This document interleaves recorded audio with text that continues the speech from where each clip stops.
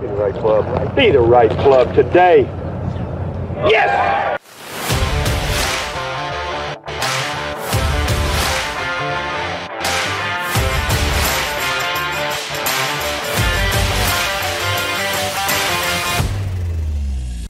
Okay, welcome to episode 9 of the Be the Right Club Today podcast. We have a great interview lined up today with legendary golf instructor Jim McLean. But before we get to that, Hal, how are you doing today? I'm good, Jamie. And you? I am doing fantastic. How are things going at the Darmore Club? Well, we've had quite a bit of rain lately, so it's slowed us down a little bit. But we're working on the road hole right now on the 17th hole, and it's going to be a fantastic finish here at Darmore. Excited about what's going on. The golf course is going to be great. Clubhouse is going up. A lot of things happening over here. Yeah, and we've got a few clips again for the start of this episode. If you're watching on YouTube, you can tune into those clips and see how the course is coming along. I'm excited for when they start putting some grass down on it, Hal. Yeah, well, right around the 1st of June, we're going to start putting the first grass down. So they're putting the irrigation in right now on 5, 6, 7. It'll continue on around, and the lake is just about finished. So the wet well is done. Pump station will be going in. As soon as we get the pump station in, we'll be looking to irrigate.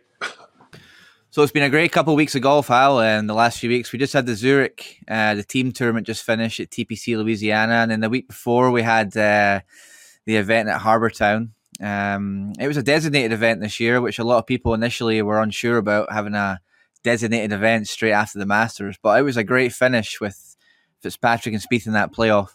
How good is it to see Spieth back up there contending again? Well, Harbour Town's a great golf course, and what a finish they had that week. You know, a lot of controversy because Rory pulled out of the event, and I want to stay out of the drama of all that because, Rory's been a great ambassador. He's played a tremendous amount of golf. Haven't played professional golf for a long time. I know that sometimes you just worn slap out. And, if you played when you were at that point of being worn slap out, it would be sloppy and not representative of the kind of player that he is. So, I'd like for some understanding. I think Rory's been great for the game. So that's just my opinion. Yeah, it seems like, maybe he's a little worn out. We haven't actually heard from Rory since he missed the cut at the Masters, but it can't be easy trying to compete at that level with all the distractions going on with the tour and live. Yeah, and, one of the things we haven't talked about is, the Masters and live, everybody being back together. It seemed like it went pretty smooth. Both tours were represented at the finish line, and I think one of the things that's going to be really tough, and I'm starting to see some of the things in the news about it. They don't play enough golf to be sharp all the time. Yeah, and that I'm talking live right now. Yeah, and I just read where they had a great event down in Australia. And a lot of people really liked it. Well, maybe that's where they ought to play all the time. It's in Australia because, they had a lot of people at the golf tournament, unlike everywhere else. And, but I will tell you this, that is a long ways to go for an American player. I wonder how successful that'll be. Yeah, it looked like it was maybe one of Liv's best events so far down there. I know the Australian golfing fans were desperate for a big event down there because they've kind of been starved of that in the last few years, and they've had some iconic players over the years. So huge golf following down there. Yeah, I'm glad that they had an event where they could grow the game. That's what they keep talking about, growing the game. Yeah, exactly. So we've got Jim McLean coming on now. So what are you looking forward to discussing with Jim today? Well, it's going to be fun to reminisce, basically. Jim and I go back an awful long ways. Jim, I first got acquainted with Jim through Jackie Burke. And then he and I and George Zeringer spent a lot of time together in New York. And when he was at Sleepy Hollow, I would go out there and work on my golf swing a lot with Jim. He was around Jimmy Ballard a lot. I don't know if we'll get into talking about that or not, but he was Jim. I'll tell you about Jim. Jim learned the game from everybody, not just one or two people. I mean, Jim took in as much information as he could possibly take in from all the great players that he could spend time around. Yeah. And, he's one of the few teachers in the game, honestly, that played at a very high level himself and also played with people all the time that played at a very high level. So, he got to see firsthand great players play golf because he's playing right along the side.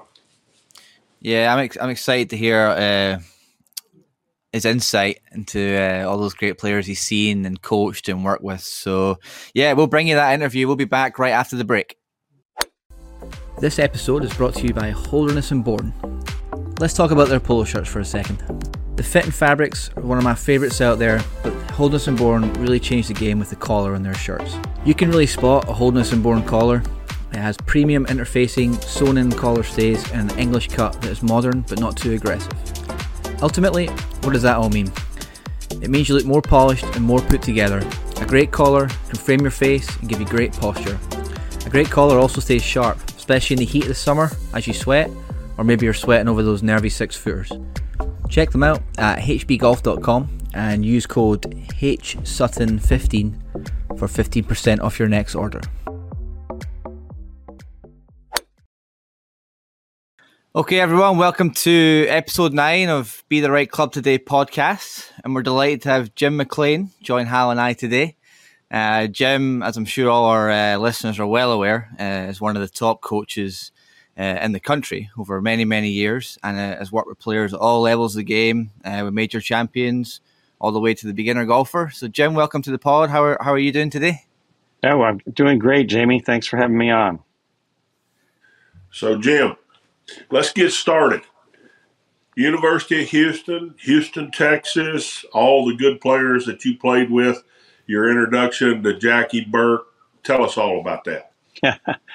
Well, Hal, it's great to be with you. We've had a lot of great days together, and I've watched you play, some of the best golf I've ever seen anyone do. Maybe we can talk about that later. But, yeah, I grew up in Seattle, and I got a 4-year scholarship to Houston to go play there, and it was a great thing in my life. I ended up living with some great players. I lived with John Mahaffey and won a PGA championship. I lived with Bill Rogers, who's still a great friend of mine. He won the British Open. I lived with Bruce Litsky, and Bruce, unfortunately, as you know, Hal, I saw you at the funeral service. Was one of my really great friends. One of the great players for a long time on the PGA Tour. As you know, Hal, a guy that we all wish we could be like, because he did, and it's a true thing, he didn't really practice, gifted. He played his one fade shot and could hit it a long ways and just enjoyed life. He didn't have to work at it very hard. He's just probably one of the most gifted people that's ever played the game. Fuzzy Zeller was at school with me. I didn't live with Fuzzy. Bobby Watkins was on our team. Tom Jenkins, guys some people maybe forgot, but really, good tour players, tremendous college players. So I was very lucky. We had 40 guys, believe it or not, on the team at Houston, and 5 guys played. So we were in a very competitive situation. Coach Williams was probably the most famous college coach. He won the NCAA 17 times. And we had a lot of fun. 40 of us lived in the athletic dorm, and we had some crazy times and a lot of competition. We had to qualify. If you weren't on the top five, you were qualifying to try to make the team, trying to get a chance to play. And a lot of good players came and left. One of them was Jim Simons, who was a very good friend of mine, and he ended up transferring to Wake Forest. And he was a really great player. The year after he left, he led the U.S. Open after 3 rounds. And I always used to tell Coach, man, it's a good thing we got rid of Jim Simons, because he kicked him off the team when he was a freshman for not playing good. Yeah. Yeah. Yeah. What do you think? What do you think the difference was? Why did he not play well at Houston?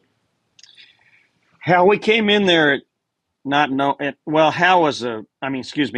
Jimmy was a great junior golfer. He'd already played in 2 U.S. Opens in high school, so he came in with the big name, and he was expected to play good. But you're in such a different environment coming down into Texas. He grew up in Pennsylvania, and there were some really good guys on that team, and they just kicked his ass basically every day. And he just got lost a little confidence, and he was, kind of shooting 75s a lot of days. In the winter time, you know what it's like in Texas. It's tough. But, 75s aren't going to get it. And in a meeting, Jim had stepped up to say that he wasn't going to play in some qualifying because he was getting ready to try and qualify for the U.S. Open. And Coach Williams said, well, you can just get your ass back to Pennsylvania. We don't need any more 75 shooters on this golf team. And that was the end. That was the end of it. But Jimmy always remained a great friend of mine, and he died. He's another guy that passed away early, Hal.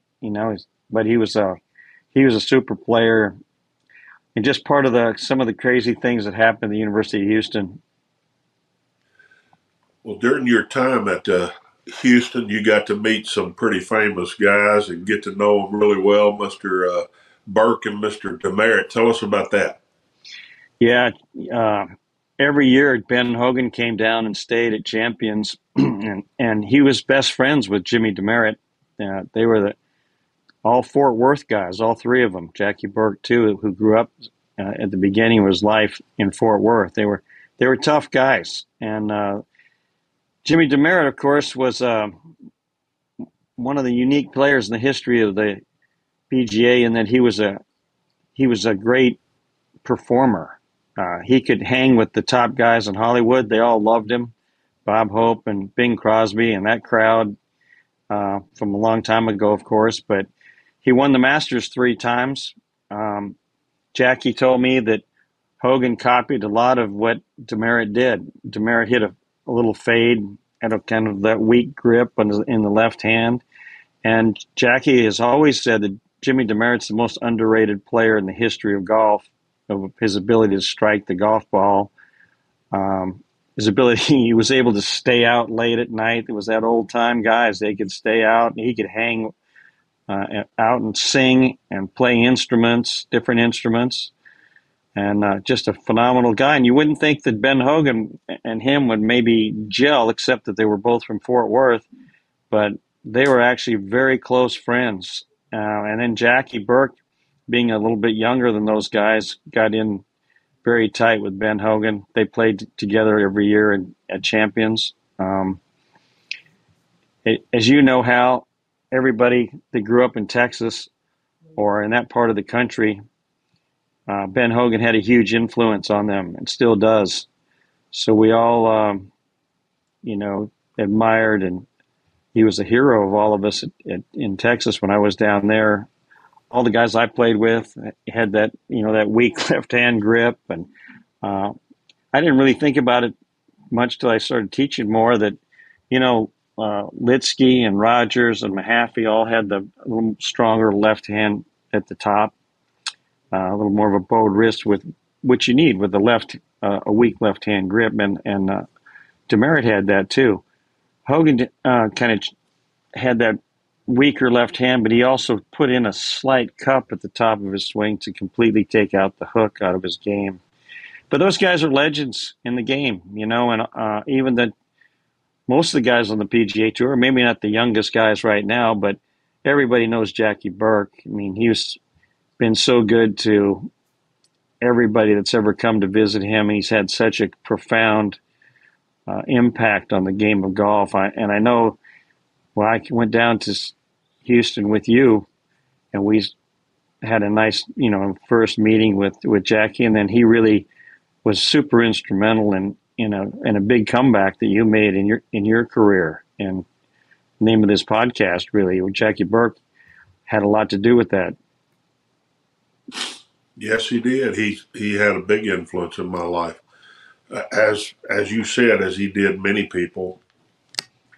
Yeah, well, he when I was younger as a pro up in New York, he came up and did golf schools with me in New York. So you can imagine what the members thought of that. And then we did schools at Doral and out at PGA West, and we entertained some super heavy hitters in the financial world. And man, they were hanging on every word that Jackie Burke said, and he whipped their ass into shape when he worked with them, because he didn't take any guff, as you know, Hal. You have such great stories about Jackie, but I spent a lot of hours in his office, and he helped me with every interview I ever did to get a head professional job.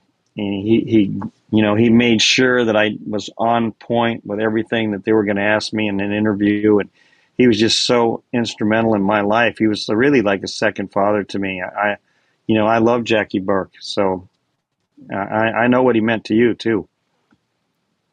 I think that's the influence that he's had with everybody, is that he had a father-like image because he told us the truth. Every time I sat down in front of him, I knew I was going to get the truth.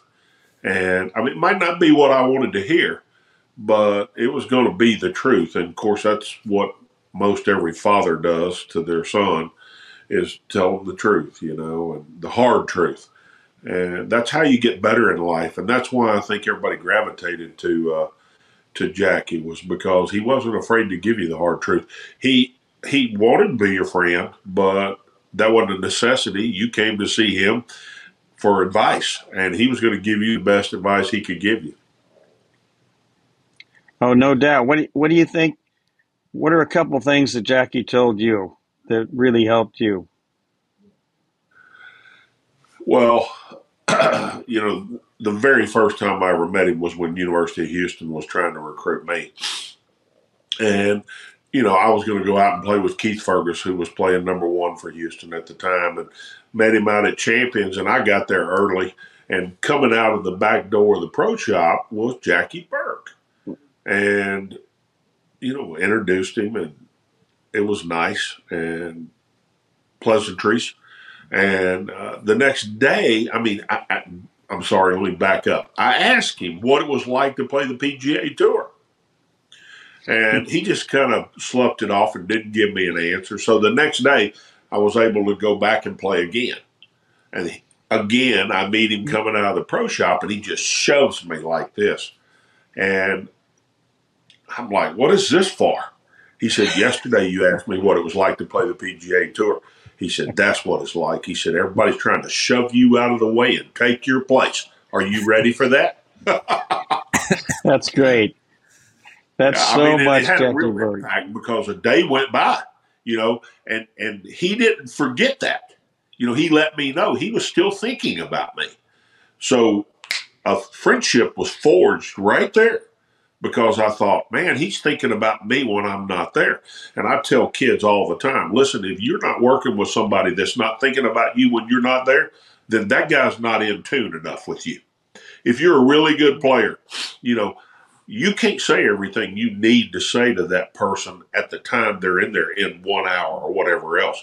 So if they leave and you're still thinking about them and you give it to them after the fact, they know, hey, he was thinking about me even when I wasn't in here. And that's what Jackie Burke did really well.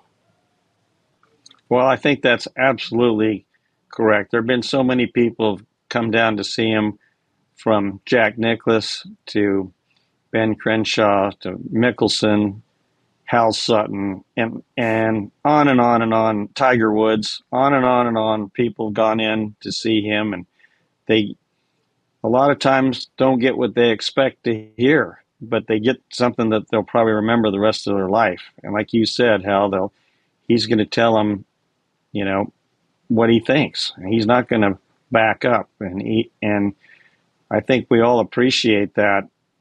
He's got a lot of love in his heart when he tells you those things, but he's got a lot of that ex-Marine in him, and he doesn't mince words, I guess you'd say. Let's go to Sleepy Hollow. Yeah. I made a lot of trips into Sleepy Hollow to see you. Yeah. I remember that. Sleepy Hollow was a big thing in my life. It's one of the great clubs in the United States. I don't think there's a better place that you could be a head professional at. Sleepy Hollow had everything, Hal. It was the old Vanderbilt estate. It had one of the great drives into a club, maybe the best drive into a club that I've ever seen. But they had a great membership. Had a lot of guys come in. You mentioned you came quite a few times. I remember one thing you did, Hal, and the members still talk about, and you did a clinic. You took some time. You did a clinic for quite a few people came to that clinic, and that was really a big thing for our members there. Tell you that. They built a back end of the range for me when I came. There was no back end of the range, and I put the first building probably, I think, ever on the back of a range. And they also built a road for me to come in. And we had a lot of pros came. David Rockefeller used to come. The Rockefeller estate was right next to Sleepy Hollow, Volcanico. And they had also given us 18 miles of horseback trails. We kept 50 horses at Sleepy Hollow. We had a great tennis program, great swimming program. We had skeet shooting and bowling alleys in there. It was just an unbelievable club. I just loved being there. We had a senior tour championship all the 6 years I was at Sleepy Hollow. But yeah, I was teaching a lot of the best players in the Met section, like George Zeringer, who George ended up making a Walker Cup team, won the mid amateur. I taught Kenny Bax there. He won the mid amateur. Guys out of New York. Margaret Platt made it to the LPGA tour, but a lot of tour players would come in there that finally where I had a chance to work with them when I had a kind of that back private area. So it didn't bother anybody. It's when you're a pro at a private club, it's very difficult usually to do outside lessons. I was just very lucky that, Quaker Ridge was pretty good too, but Sleepy was great for me, allowing me to teach outside people. And then the tour players coming in were great. One of the tour players that came to see me, well, there's a couple. One was Brad Faxon, he was going off the tour. He was pretty much finished, and he came, and we started working there. But Peter Jacobson came a lot, and he ended up joining Sleepy Hollow. So it's got 27 holes. And then having you come, Hal, was really cool. I want to just say this. I watched you. I'll never forget this at Sleepy Hollow, hitting the drivers there, and you hit about 30 consecutive drivers that absolutely did not move. And we did this a lot, but there was 30 in a row. The ball had no curve right or left, and it just came out like a cannon shot. And you did that a lot. I never really saw anybody hit the ball straighter than Hal Sutton, and that's an absolute fact. Man, you could drive that golf ball. You did everything good, but driving that golf ball was a major thing that you were able to do to be such a great amateur player and obviously a great tour player. Well, can I inject something right there, Jim? I thought I was pretty good till I played with Calvin Pete. and Calvin hit it. Well, he was pretty. You're right. He could hit it down the sidewalk. I could hit it down a one-lane highway. He could hit it down the sidewalk. Calvin, when he finished. Goodness. It was funny. Everybody used to ask me, why don't you curve the ball? And it wasn't that I had anything against curving the ball. I just didn't curve it much. And, I tended to hit it a little bit lower than most everybody else. And for whatever reason, and that was because, Byron Nelson was a big influence on me and my golf swing. And he used to tell me about getting on top of the ball, get on top of it, stay on top of the ball. Of course, that wouldn't work in today's game because of the equipment. But back in our day, staying on top of the ball was a good thing. But yeah, absolutely. Go ahead. Jamie, you had a couple of questions. Won't you throw some in there? That actually, your last comment there, Hal, led me to my first topic here, which was the kind of old swing versus the modern swing. Jim, in your opinion, how much has that changed? Hal referenced the equipment there about staying more on top of the ball. Is that something that you can't do as much nowadays with the new equipment? Well, what Hal's referring to is getting your chest more forward and staying on top of the ball. I think that's still relative. I think that's still okay to do. I think the worst mistake that a good player makes is to go underneath the ball and get the club underneath the plane, and then you've got a two-way miss coming out of there, and that's something Hal Sutton never did. Going back to your question, the old swing, which I still teach to a lot of people, was more of the Ernest Jones, the swing of swinging the club head, more hand action, more release, teaching people to hit a draw, a hook. They like when you went to see Mr. Pennick, Harvey Pennick, and people like that, and Jackie Burke. You would teach people to learn to draw. And then after you did that, when you got to be maybe a much better player, you could go back to maybe hitting the fade. Mm-hmm. Hal was able to hit it straight, and he also referred to Calvin Pete. There have been a few people. Annika Sorenstam is another one to just hit it so straight. We've always been taught the hardest shot in golf is a straight ball. But there's been a few people, not too many that I've watched in my life, that really consistently hit the ball pretty dead straight. Most players play either a draw, like McElroy drawing it, or John Rahm fading it to kind of eliminate one side of the ballpark. But going back to the old swing was more of a fluid swing. And, of course, we were playing with wooden-headed clubs, and you had to hit the ball right on the button to be a good player. If you hit the ball in the heel or out on the toe, it was going to be a very bad shot. So it was much more of a fluid shot. Right now on the PGA Tour, the drive's a launch. I mean, they're just coming out of the ground, hitting it as hard as they can. And the reason you can do that is because the ball doesn't curve anywhere near like it used to. It doesn't spin like it used to. So these kids grew up with clubs that fit them right from an early age, and they learned to hit it hard. And it's from what Hal Sutton, when he played, you had to manage yourself around that golf course and keep the ball in play. And now they really don't almost care if they. Well, I know they don't care if they hit it in the rough, as long as they can hit it 330 yards, 340 yards.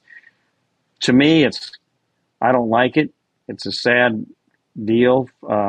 They've talked about reining the golf ball in for forever, but it's a driver and a wedge game and a putting game pretty much now. And the par fours are 530 yards long, and they got a lot of real estate out there for the big boys to play, the tour players. But just I'd say a very, very different game for sure. Yeah. The what did you see in players like Hal or someone like Calvin Pete? Like what was it about their swings and their technique that allowed them to hit the ball so straight? Well, both of those guys, both Hal and Calvin, really put the club up in the air early in the backswing.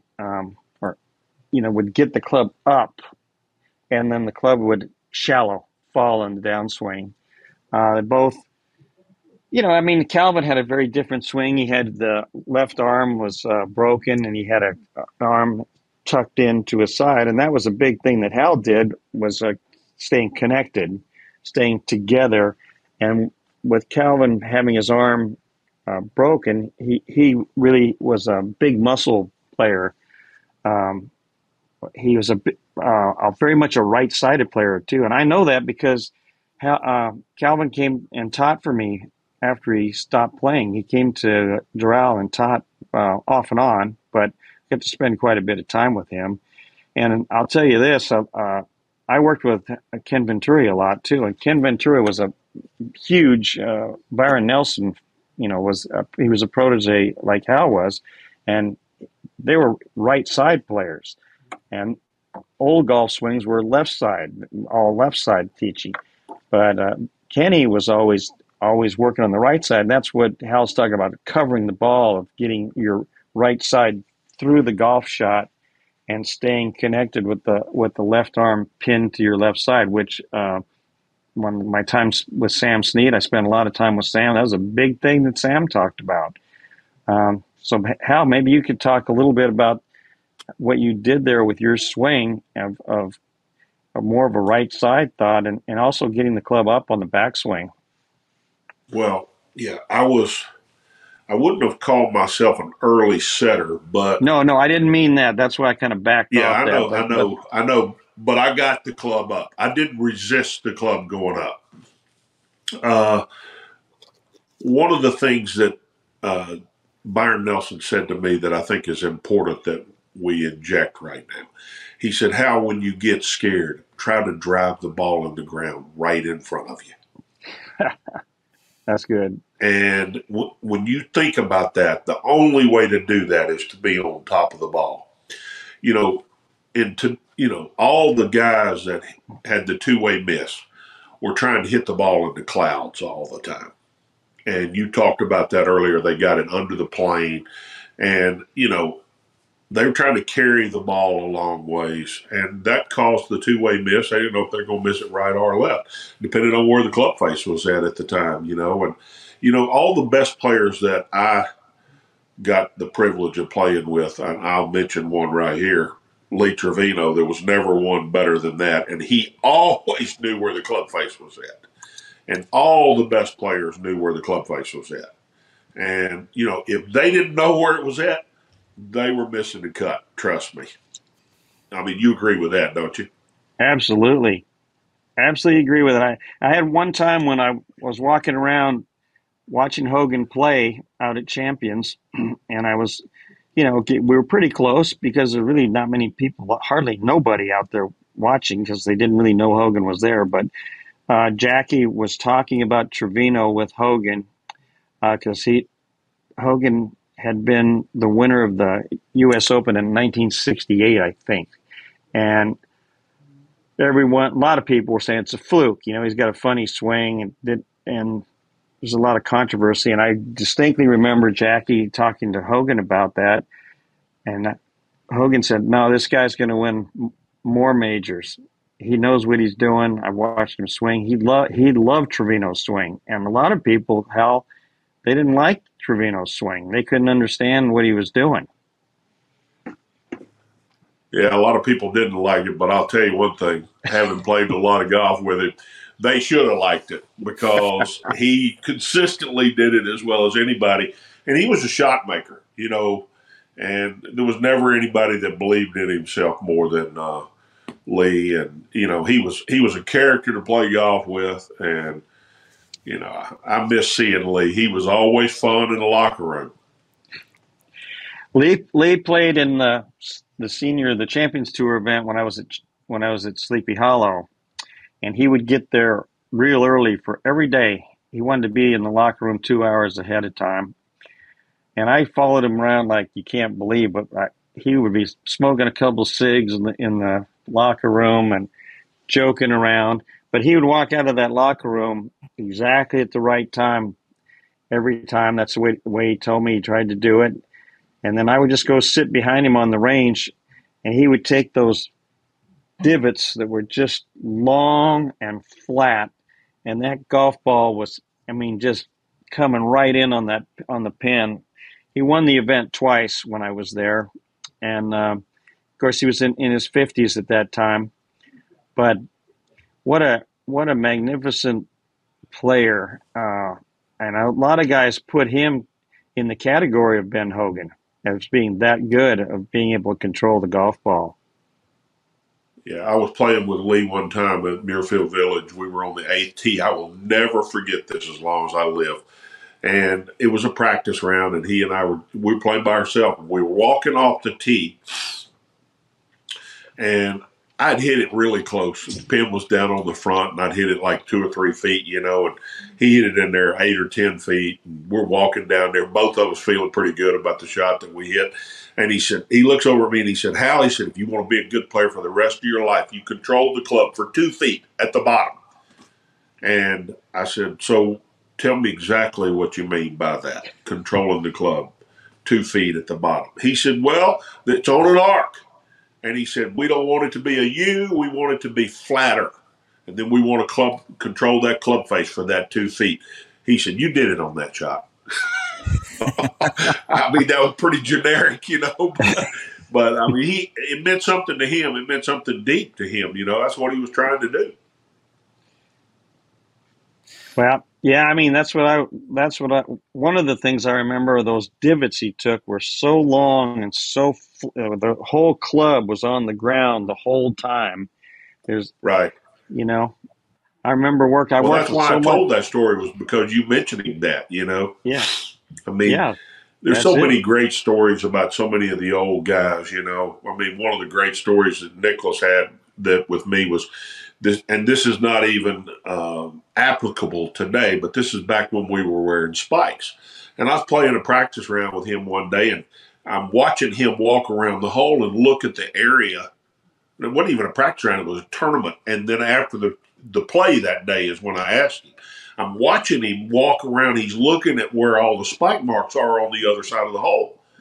And I'm like, what are you looking at after we got finished? And he said, you can tell where everybody's missing the putt by where they're standing on the other side Wow. of the hole. So, that's really good. That's pretty deep. But that's how, I mean, we did it for a living. So, you had to understand the whole game, not just part of the game. And, I was always learning from all those old guys like that.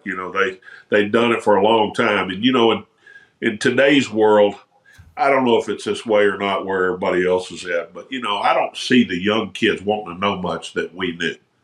And, it's like, get out of the way. We'll show you how it's done. And I was always, you put me in the presence of Byron Nelson, Jack Nicklaus, Ben Hogan. I was in Ben Hogan's office several times. I wanted to know what they had to say. I wanted to know what Lee Trevino thought. I wanted to know what Raymond Floyd was a big influence in my golf career. One of the great competitors of all time was Raymond Floyd. He probably got more done with less than maybe anybody on the tour. But he had a huge heart, and he'd fight to the bitter end.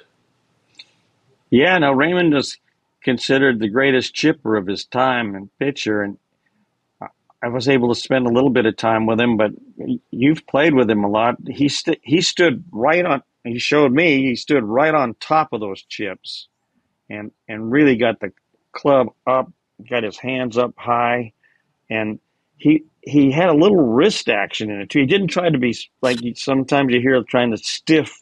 He had a little bit of hand action in there. And can you tell us a little bit more about what you saw with him around the greens? Well, Raymond was an incredible chipper and pitcher of the ball. He used all the clubs. He didn't just use wedges. He liked getting the ball on the ground as quick as he could get it on the ground. But I wouldn't say that a lot of people could have taken his technique and done as well as he did with it. So, one of the things that I think, since you're on here and you're one of the great teachers in the game, I'm going to say this, and then you tell me whether I'm right or wrong on this. Not every swing fits everybody. And, just because you see somebody be successful with something doesn't necessarily mean that that's applicable to your own game. So, what I try to tell kids is let's look for your best version of you instead of what somebody else does, and we try to implement that into your game. What do you think about that, Jim?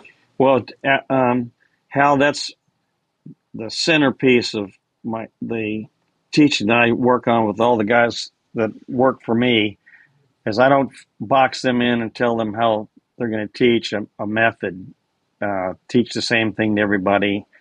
Because I had the fortunate chance that a lot of teachers, I see young teachers, they hadn't played, and they hadn't played with a lot of great players. So I at least had the opportunity to play with a lot of great players, not just the guys I played with at Texas, but Lanny Watkins and Johnny Miller and, Hubert Green. I could go on Hale Irwin. I played with a ton of guys myself. And I knew in my teaching, I had to come up with a way of doing golf schools because we have to be singing off the same sheet of music in a golf school. But there's a lot of room, certainly in the backswing. Jackie always talked about, the backswing is almost, it's good to have a good backswing, but when you look at the PGA Tour of all the different ways, like we talked about Calvin Peete took the club actually inverted on his backswing, so vertical going up. And then Matthew Fitzpatrick and Bruce Litsky, for example, are taking it way inside on their backswing, or Sam Snead. So there's a lot of ways to play, like you said. You referred to that 2 feet at the bottom. I always say it's waist high to waist high, that you've got to have a neutral swing path to be a good player. You could be a little inside out or a little bit outside in, but you got to be really good coming through impact. You got to be able to hit the center of that club face consistently. When I worked recently with Russell Henley, he was hitting some hooks in proper times. Times when it really meant something. He wasn't doing it all the time, but he had that fear a little bit. And the number one thing I saw when I worked with him was he was hitting it just slightly on the toe. And Hal, you probably like this story. He said, "Well, what do I do?" He said, because I'm marking it, and he's for weeks, hitting it. You tend to hit it on the toe. And I said, "Well, how about if you let's just line it up more into the heel of the club, into the hosel, put it in there close like that." And he said, "Well, can I do that?" And I said, "Well, Jack Nicklaus did it. Yeah, of course you could do it." So he just, it's such a simple thing. It wasn't any profound teaching with Russell, but we just moved the ball more into the heel at address. And then he started hitting the center all the time, So sometimes it's a real simple thing with a great player like you, Hal, or when you're working with somebody, but it's not just changing their swing to look like a model. I can tell you that. That's for absolute certainty. So, golf's a game. Fuzzy Zeller had an entire career of lining up in the hosel of the club. So he put it, outside the hosel. He put it out there like it was going way back. Dudley Weissong, I'm sure it's been beyond your time, but he used to put the ball on the completely inside the hosel, and Fuzzy did that. And Fuzzy told me, I played with Fuzzy a number of times, and after he'd won the U.S. Open, I played with him up in Kentucky, and I said, "Fuzzy, what's your number one thought?" And he said, "I feel like there's a red dot right on the hosel of my club, and when I come down, I'm bringing that dot right at the ball." So, that's something I never heard anybody say. And like what you did with Trevino and some of the other examples you've said, sometimes, it's an unbelievable or a different thought that these great players have. It's a feel that they have, and it may not be real, as we've all, we all say feel's not real, but the truth is it's real to them. And that's what's working for them. And the camera will tell us the truth. In my opinion, we've got TrackMan and we've got all these radars and everything that measures everything now. But I still think the high-speed cameras do more for the game than anything else because they tell the truth. They show you right where you're at. And, you can get an average player to look better if you take the ball away from them because the ball owns them. If you take the ball away and say, okay, let's exaggerate all these feels and let's see how good you can be, they look like a tour player in 10 minutes because the ball's not causing them to get to interfere because they're trying to produce a result. All they're trying to do is work on their golf swing. So that's good. I hope everybody out there is listening to that. You can do a lot better if you move the ball out of the way. There is absolutely no doubt about it. On all of my schools, we do a lot of golf swings. I just finished one. We did a ton of golf swings without hitting a golf ball. And not many people want to do that. They go right to the range and start banging away, and they don't do any practice swings. And their practice swing is not nearly as good as they think it is either, Hal. You got to work on that practice swing to make it better. And like you said, if you did it for 10 minutes and really worked with a camera, and I agree with you 100%, because I've got every possible thing in this school. I'm right here right now and down at the Biltmore in Florida. I've got everything out there, but my number one thing is that camera. I think people thought that the TrackMan was going to be the panacea. If I could get my numbers, like zero out my swing, I'm going to hit the ball like Hal Sutton. But that absolutely has not happened. And it's a one nice device to have. We're using Foresight quads right now, but a lot of the tour players, which people don't know, they don't know this when they see them maybe at a tournament using a TrackMan or a quad. They're really just getting their distances.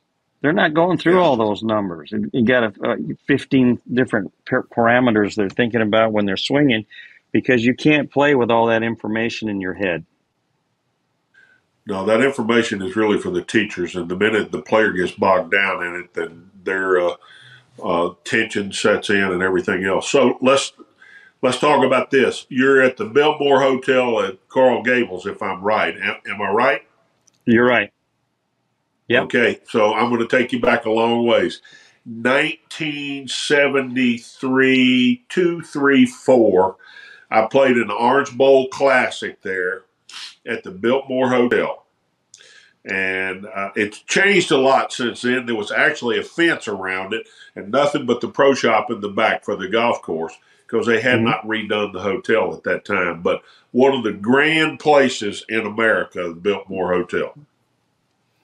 Yeah, well, thanks, Al. I spent 26 years at Doral, as you well know, and we had some good times down there, too. I love Doral. But I moved over here to the Biltmore. They've treated me great. It's a beautiful place. Coral Gables is right next to the University of Miami here and pretty close to the city of Miami. So, I've also got a school over at Miami Beach, Miami Beach Golf Club. So we've got 2 spots down here, and the winters are tough to beat. I've spent a lot of my life down here in Florida. It's been great.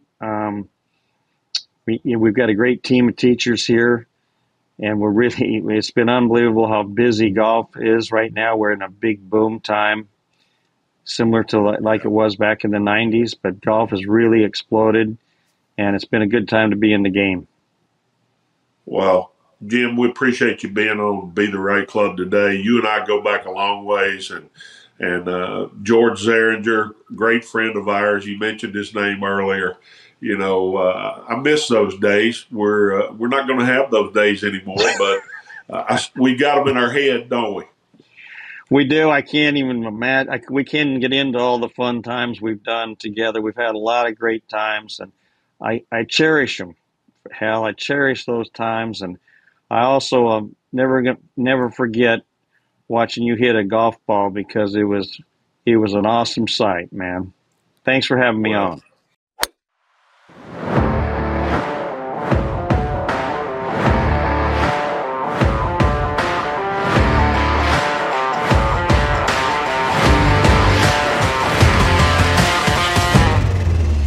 Okay, everybody, welcome back.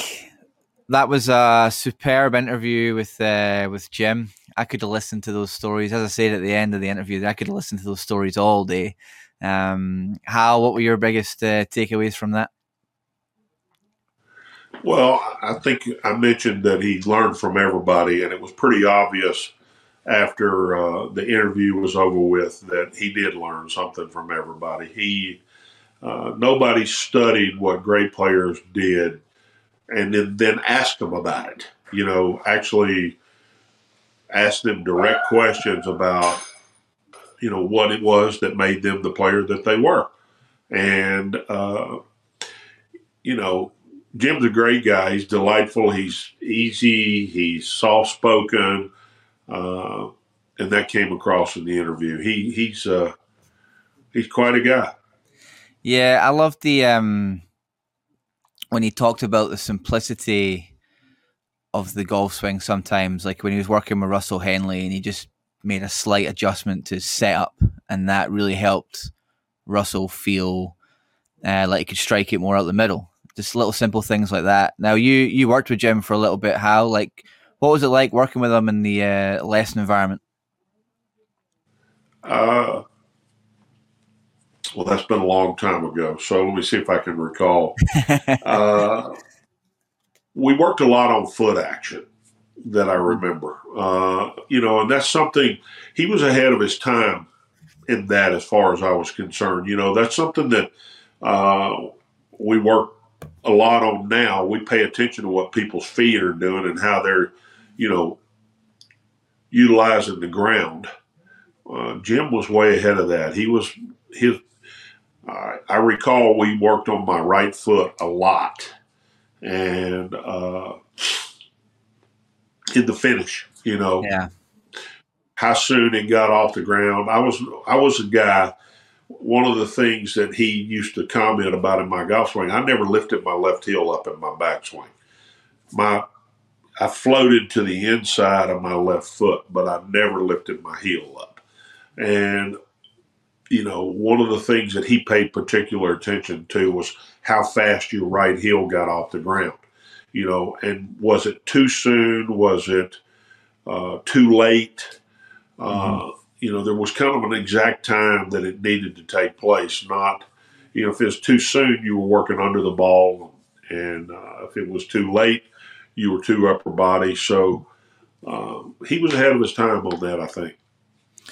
Yeah, it's amazing how many of the great players he's worked with over the years. I've been looking at the list of all the players he's worked with, and it's tremendous. Like when you talk about that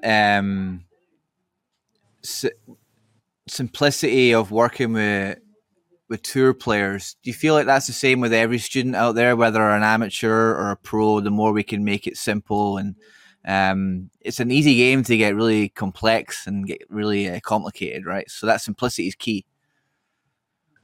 Well, I think we're in a difficult time right now as far as teaching is concerned, because people want to get their money's worth, and sometimes that's more information than they can actually handle. Yeah. And, it's not this as well as anybody does, Jamie. This is not a one lesson and done type thing to be the player that anybody that's listening to this podcast dreams about being. It's a journey to get there. And how quickly you get information has something to do with, and in the order that you get it has something to do with how long or short your journey will be. And, to me, every time I teach someone, I'm looking for the one thing that I think I can help them with that day that will lead to the next step. And most of the time people want step 2, 3, 4, and, they can't handle that. And nor can a tour pro, to be quite honest with you. Most of the time when I would go see somebody to work on my golf game, I needed to leave with one thought that I could work on. And, if I left with 2 or 3 thoughts, confusion had set in. And so I hope that helps people out there. Just look for the one thing that might help you be better this time, and work on that for a while, and then go back for step 2. Yeah, this game requires a lot of patience, Hal? Patience, yes. Patience and discipline. But no, great. Well, that was a fantastic interview, and I'm looking forward to, personally for me this week, I got invited to play in the member guest at Houston Oaks. So those that have played golf with me will know that I am susceptible to that toe hook like Russell Henley. So maybe I'll be practicing lining it up off the hosel for this week. Well, I hope you play well this week, Jamie, because we all want to do that, don't we? Definitely. All right. Thanks, Hal. And we will see you in a couple of weeks' time for episode 10. Thanks now. Sounds good.